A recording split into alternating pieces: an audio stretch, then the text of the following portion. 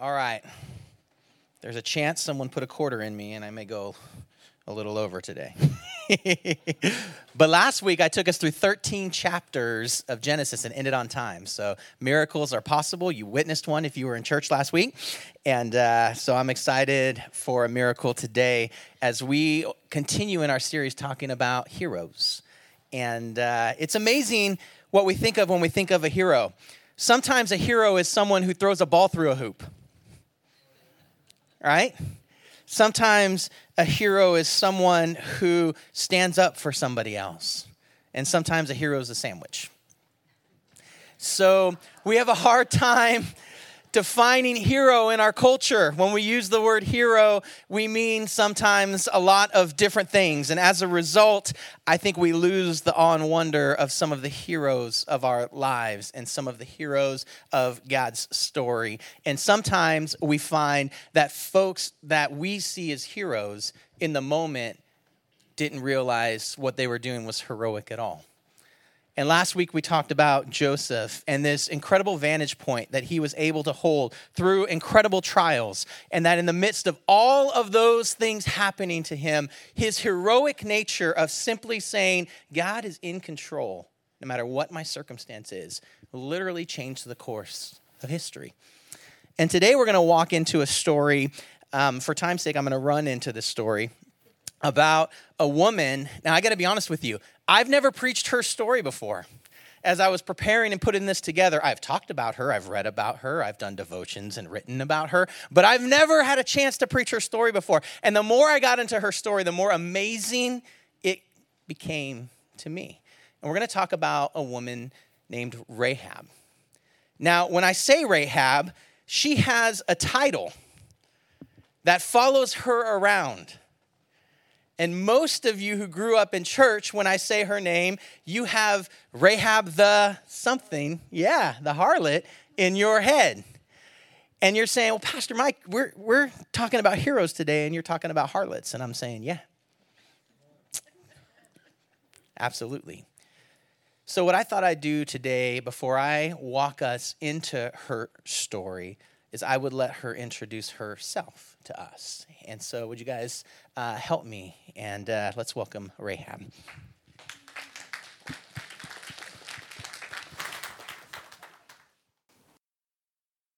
I've always been a rule breaker. When I was a little girl, I had tons of brothers and sisters, so breaking the rules sometimes was the only way I could get attention from my dad. My dad had a special trait for each one of us. One of my sisters was the smart one. One of my sisters was the sweet, honest one. I was the beautiful one. And while that might seem charming, my dad didn't seem to see me as anything else. So growing up, having beauty spoken over me and nothing else, I thought that's all I was. I got older, and I figured out I had to find a way to make that work for me. So I found a way to make that work for me. Found a way to survive off of the only trait that I thought I had, because I thought I was nothing else. I eventually realized that I did have better qualities. I didn't have to live that life. I tried to get out of it. But the problem is that I was already known as Rahab the harlot. That's all I was known as. I was pegged. I was stereotyped. How can society expect me to be anything but what they called me? Even if I was trying to get myself out of it, that's what they called me. That's what they knew me as. They didn't know me as a woman who sold flax. I ran an inn. I wasn't Rahab the innkeeper. I was a whore. You know how hard it is to break out of something when that's all you're known as? As I got a little bit older, something started to change. There were rumors going around the city of this group of people, and I started hearing things about their God. And I started hearing about the miracles that their God was performing. And I mean, there was this one really got me. He had split the Red Sea. He'd made the water turn into walls so that they could cross it. Like, how incredible is that? And I remember thinking, if this God, this one God that they had, could change the flow of the Red Sea, maybe he could change my name. Fear started growing within the city, and honestly, I kind of liked that. I kind of liked that within their city walls, they didn't feel safe anymore, because guess what? I didn't feel safe within those city walls. One night, these two gentlemen came into my inn, and I knew from the moment they stepped foot inside that they were different. The reason I knew that they were different was because they gave me eye contact. When I would walk down the streets, people wouldn't look at me. They dismissed me. I was disposable to them. But these gentlemen, they looked at me, they shook my hand. They didn't look at me because I was beautiful. They called me Rahab. That's it. They didn't know me as Rahab the harlot like everybody else. But more than anything else, they were kind to me. Kind.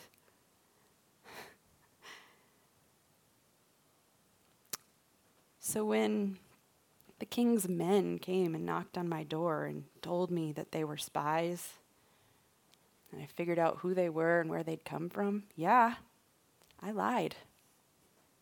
I protected them. I didn't betray them. They'd shown me kindness. And after all, I've always been a rule breaker. Amen. Thank you. Am I in a room of any rule breakers today? Maybe a couple, huh? All right, I won't make us stand up or anything. Rahab's story is one of incredible redemption. The thing about Rahab that strikes me as so powerful is this incredible idea that in a moment, in one decision, everything can change. The course of your life, your destiny, your story, all hinges on a moment, on a decision, on that kind of picture. How crazy is that? I was thinking about God and how he's always been in the redemption business. He's always been in the redemption business. I remember my own story, just thinking about the course and direction of my life. And as I look at what God's done, I can only say he's in the redemption business.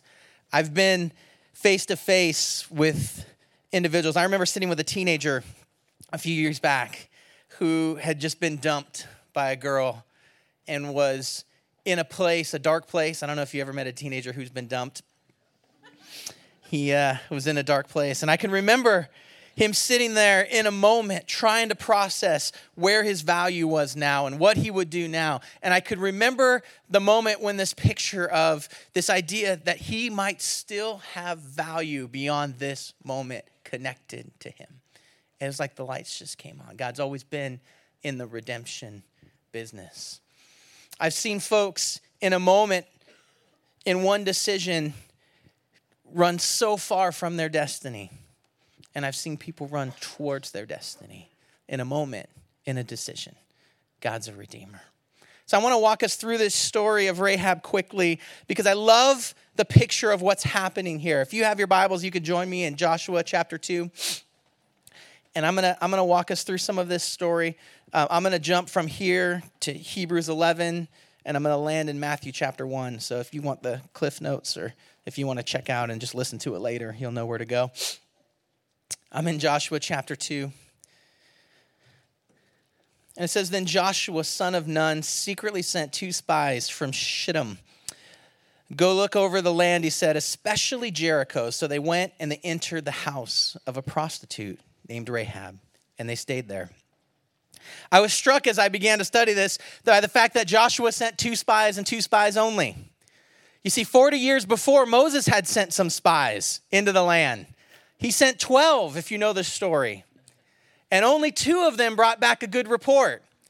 The other 10 were so overwhelmed with fear at the insane task ahead of them to go into this land and conquer it, that fear matriculated into the camp and eventually was the catalyst for an entire nation spending 40 years wandering in the desert instead of moving into their promised land. That's the power that fear has to change a narrative. But you see, God's always been in the redemption business. Joshua's aware that more than 2 folks is going to make a mess of this. I'm just saying. So he picks 2 guys. We don't get to know their names, but we do know that there's some courage in them because they walk right into the enemy's camp.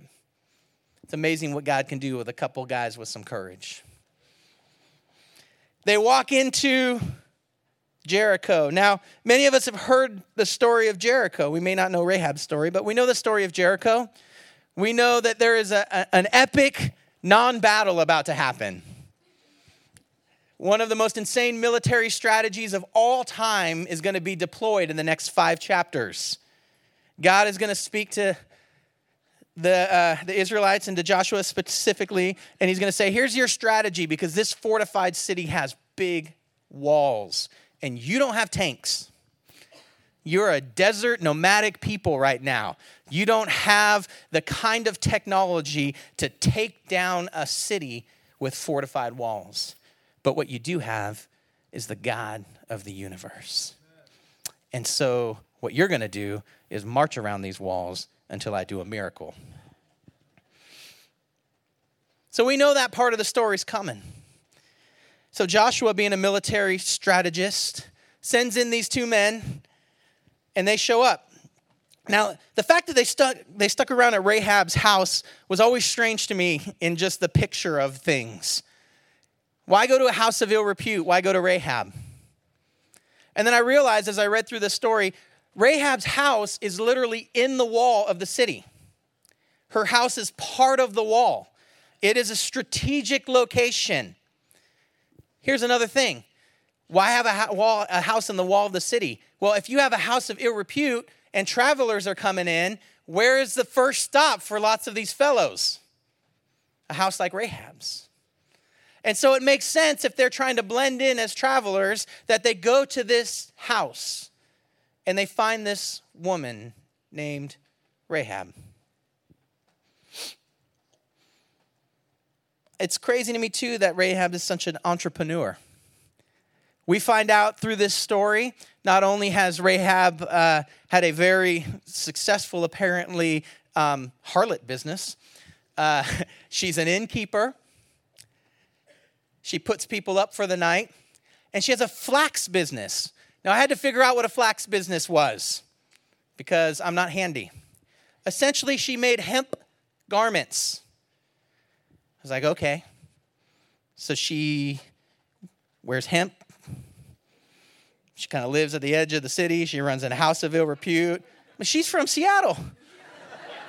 I know this woman. I have finally figured out Rahab.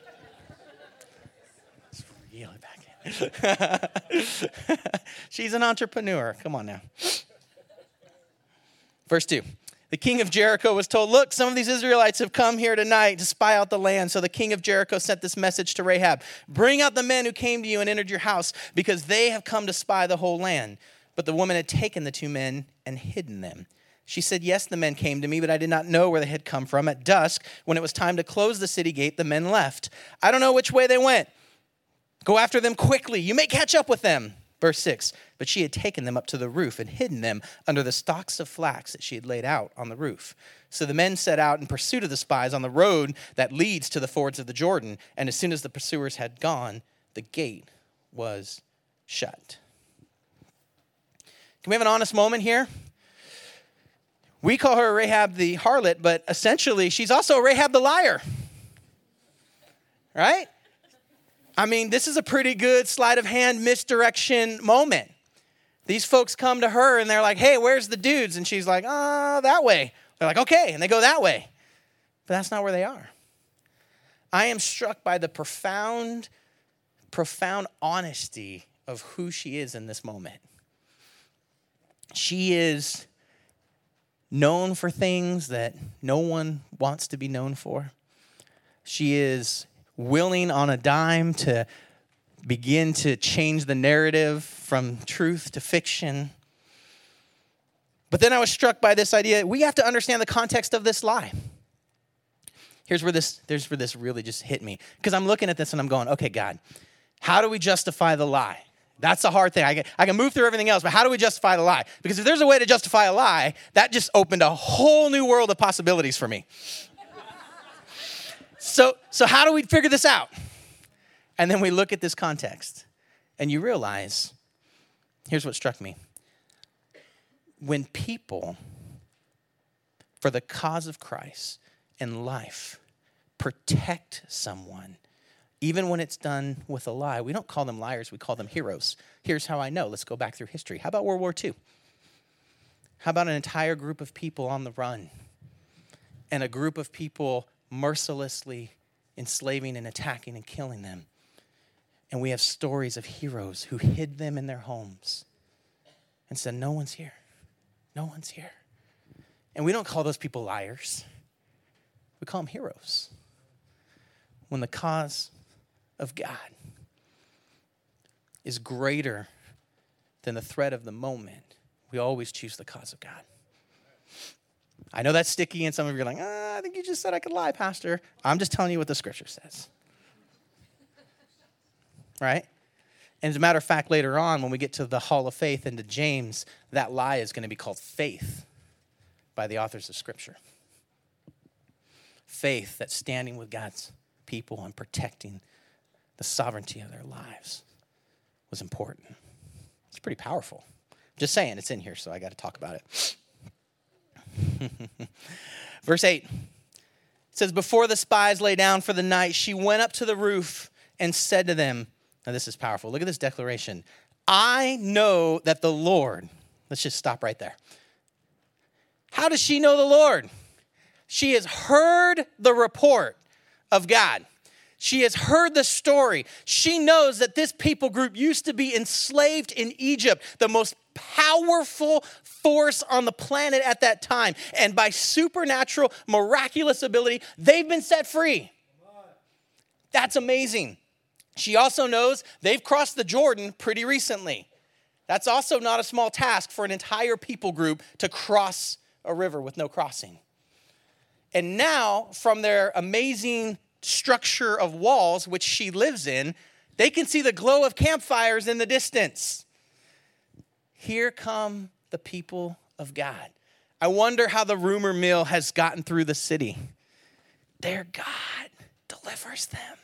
Their God sets captives free.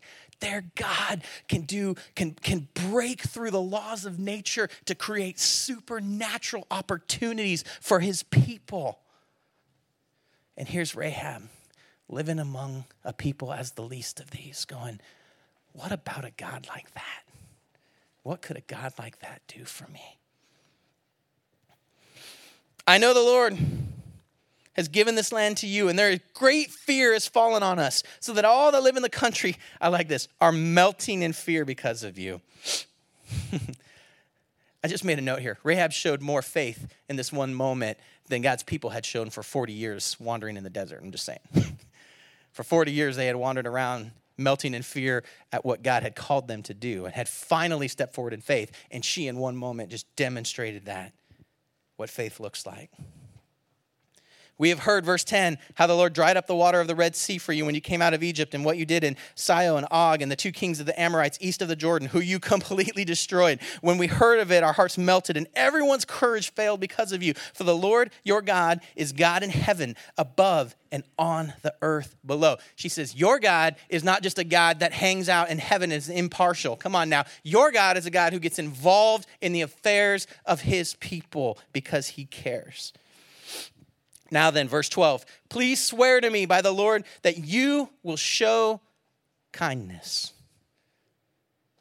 You show kindness to my family because I have shown kindness to you. Give me a sure sign that you will spare the lives of my father, of my mother, of my brothers and my sisters, and all who belong to them, and that you will save us from death. I love this. I love this picture of her in this moment. saying, I recognize that there's a God who gets involved in the affairs of people. And I've seen the kindness that you've demonstrated, and I'm returning that kindness now to you. And can you put in a good word for me with your boss, with your God? Is that a thing you can do? And show kindness back to me? And while I'm at it, would you show kindness to my family and my loved ones as well? How often is that just our prayer? God, would you just show your favor and kindness? And would you do that for our loved ones? I think sometimes the dynamics of Rahab's family are just unfathomable.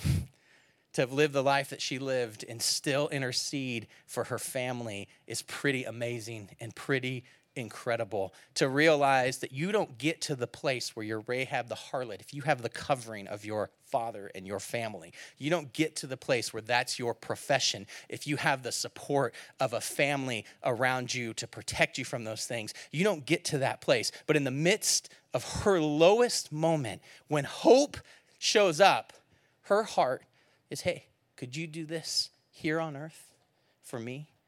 And would you do this for my family? That's pretty amazing. That's pretty amazing. I was also struck by what an absolute diversion from her old life this has now become. Her story is changing, and she has a chance at redemption.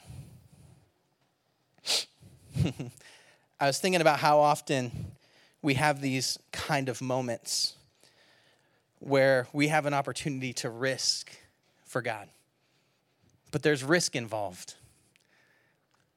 We have an opportunity to take a step of faith for God, and we evaluate our current situation. This is a woman who has made the best out of a horrific situation.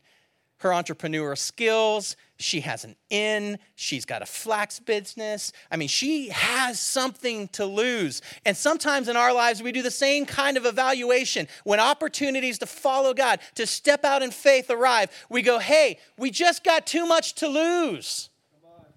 I just don't know if I can take that step of faith right now. I don't know if I can take that risk. I'm not sure that that's the best choice right now on paper as I look at the math.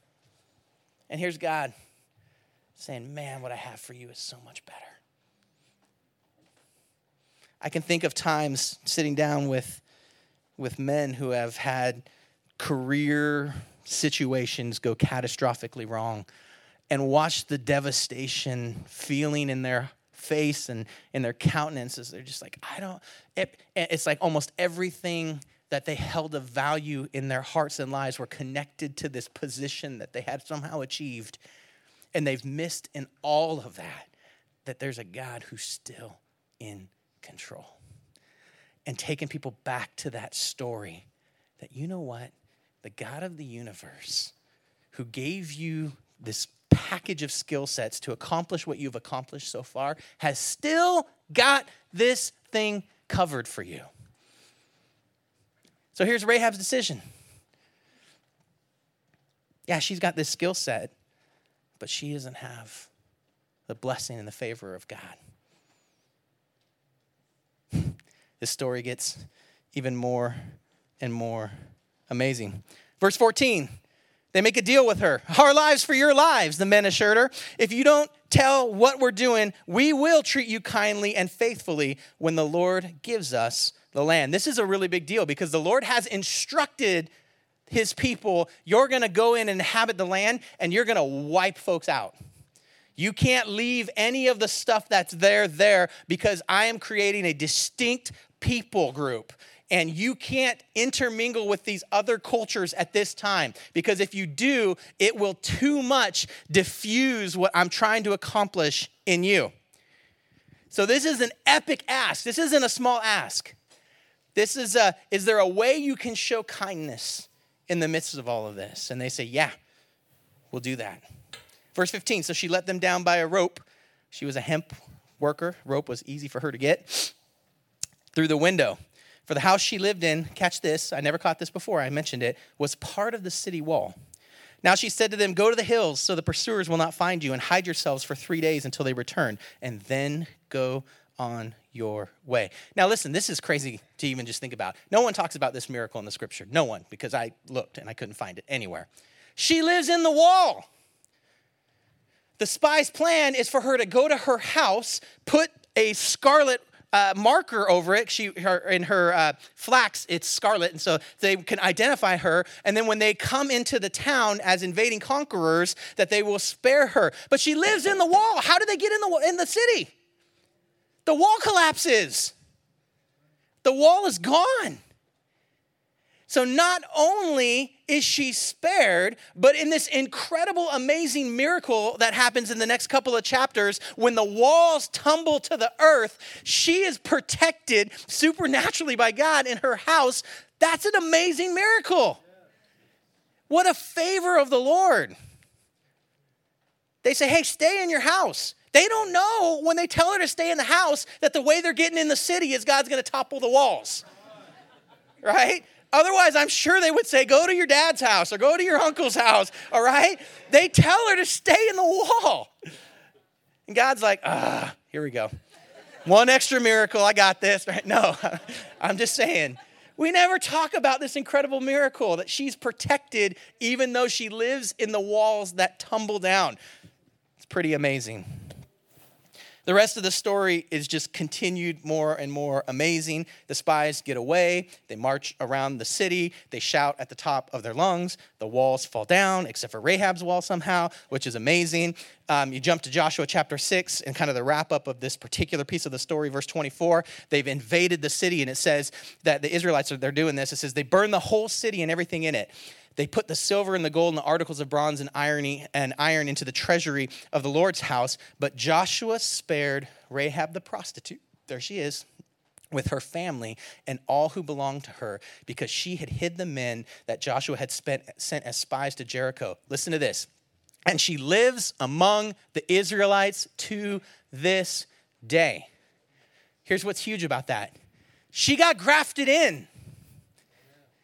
She's like the first one we know to get grafted into the family of God. How cool is that? What grafted her in? Her faith.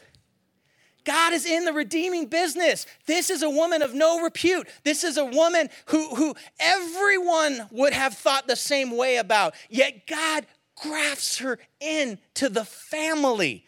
That is amazing. Let's fast forward to Hebrews chapter 11. We don't hear about Rahab too much after this, but we do hear about her a couple of key places. Hebrews chapter 11. The hall of faith. If you know anything about Hebrews chapter 11, it's all the superheroes of the Bible. All the folks that had ginormous faith. And look who's included in there. By faith, the prostitute Rahab. She can't get rid of that name, by the way. She just can't. It's brutal. The author of Hebrews has no chill. By faith, the prostitute Rahab, because she welcomed the spies, was not killed with those who were disobedient. I just want you to catch this. This is thousands of years later in the story of God's people. The author of Hebrews is saying, hey, I want you to catch this unique attribute of faith.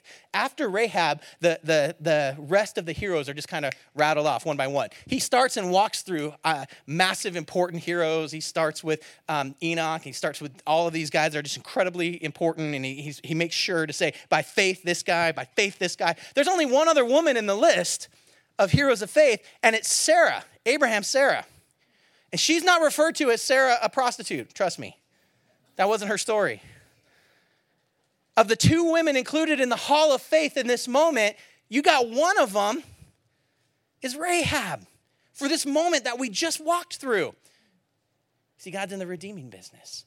In one moment, one decision changed the course of her history, changed the narrative of her story, and she became in the hall of faith. In James chapter 2, James is the faith has to have actions with it guy. We talk about that all the time. James chapter 2, verse 25. In the same way, was not even Rahab the prostitute. James with no chill again. Come on. Rahab the prostitute considered righteous for what she did when she gave lodging to the spies and sent them off in a different direction. As the body without the spirit is dead, so faith without deeds is dead. James says, hey, you got to understand that she activated her faith. She didn't just mentally make a decision. She activated her faith. That's epic. We're thousands of years later. We're post-Jesus and the resurrection later, and we're looking back at this woman. That's incredible. But her story's better than that. Her story's bigger than that. Put your seatbelt on. It's going to get real amazing. You see, we just read that she lived among the Israelites to this day. We just read that she was integrated into the life and culture of this people. What we don't realize is she got married to somebody. This is Rahab the prostitute. But she wasn't the prostitute to these guys. We knew she was good looking, so someone snagged her. But it wasn't just anybody. It was a guy named Salmon, like the fish. Now, Salmon's important. We don't know his story very well, but here's what we do know about him. We know he was from the tribe of Judah. We know that he was one of the leaders. In fact, at this time in Joshua, he was like the prince. He was number 2 in the tribe of Judah, in the family of Judah. That means he's the guy who would have wore the lion pelt to battle to represent the tribe of the lion. He was a big dog. We know he was highly influential in the building of the city of Bethlehem. He was not just somebody. He was somebody. He was Salmon. He was one of the leaders in the tribe of Judah. And he married Rahab. Talk about changing your story. Who was going to marry Rahab in Jericho? Nobody was lining up to align themselves with her that way. But here's Salmon, and he marries her. We see his story a little bit in Chronicles, but it pops up again in Matthew. And I gotta open my, I can't, this is too good, because you're not gonna believe me if I don't read all these names. Because Matthew opens with what could potentially be the most boring chapter in the scriptures. A genealogy. Everyone go, yes, we love genealogies. They're awesome. So-and-so begat so-and-so begat so-and-so, and they had kids with so-and-so. But Matthew opens the first book of the New Testament, the introduction to the story of God and the coming of the Messiah is the book of Matthew. And we see some names in here. I'm going to start in verse 4. No, I'm going to start in verse 3. But then I'll put verse 5 up there because you'll blow your mind. Verse 3, Judah. We know who Judah is, right? The lion, the tribe of Judah. He was the father of Perez and Zerah, and their mother was Tamar. Perez was the father of Hezron. Hezron was the father of Ram. Ram was the father of Aminadab. Aminadab was the father of Nahshon. Nahshon was the father of Salmon. And Salmon was the father of Boaz. You've heard that name before. You've seen funny internet memes making fun of his name. Salmon was the father of Boaz, but look who Boaz's mom is. Rahab. Boaz is going to be the kinsman redeemer who claims Ruth. We're going to meet Ruth in a couple weeks. Boaz was the father of Obed, whose mother was Ruth. Obed was the father of Jesse. Why is Jesse important? Because Jesse was the father of King David. And David was the father of Solomon, whose mother had been Uriah's wife. Now let's jump to the end of this story, because now all of a sudden she's the great-great-grandmother of King David. But that's not the end of her story. Verse 16. And Jacob, the father of Joseph, the husband of Mary, and Mary, the mother of Jesus, who's called the Messiah. Rahab is in the lineage, the story of Jesus. She's a genetic link in the chain to get us to Jesus. Rahab, the harlot.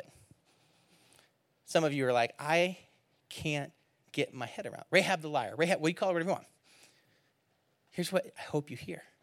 God is in the redeeming business. Your story can change in a moment. Your story can change in an instant with a decision, with a choice in one moment. God's in the redemption business. I'm going to have the elders come up, and we're in just a moment going to take communion. And we're going to close in just a moment, but I need you to hear this. An epic decision to trust God literally put her in the genealogy of Jesus. An epic decision to trust God. Where is your epic decision today to trust God? What is the area where you need to trust God? What is the space where it's time to say, I'm going to step out in faith and trust God? Can we just be honest? Have you been stuck in a pattern of sin? Is there behavior that is just coming around again and again and again and again and again and again and again and again and again? And it's time to say, today is the day that I trust God instead of staying in my pattern of behavior. One choice, one decision away. Have you been on the fence about trusting God at all? Maybe you're here today, someone drug you and promised you lunch. Awesome. Maybe they said, hey, there'll be good-looking people there. Come on, they didn't tell no lie. But maybe for you it's been a while and you've been on this journey and you've been asking questions, and the scripture tells us that God so loved the world, he sent his one and only son, that whoever believes in him wouldn't perish but have everlasting life.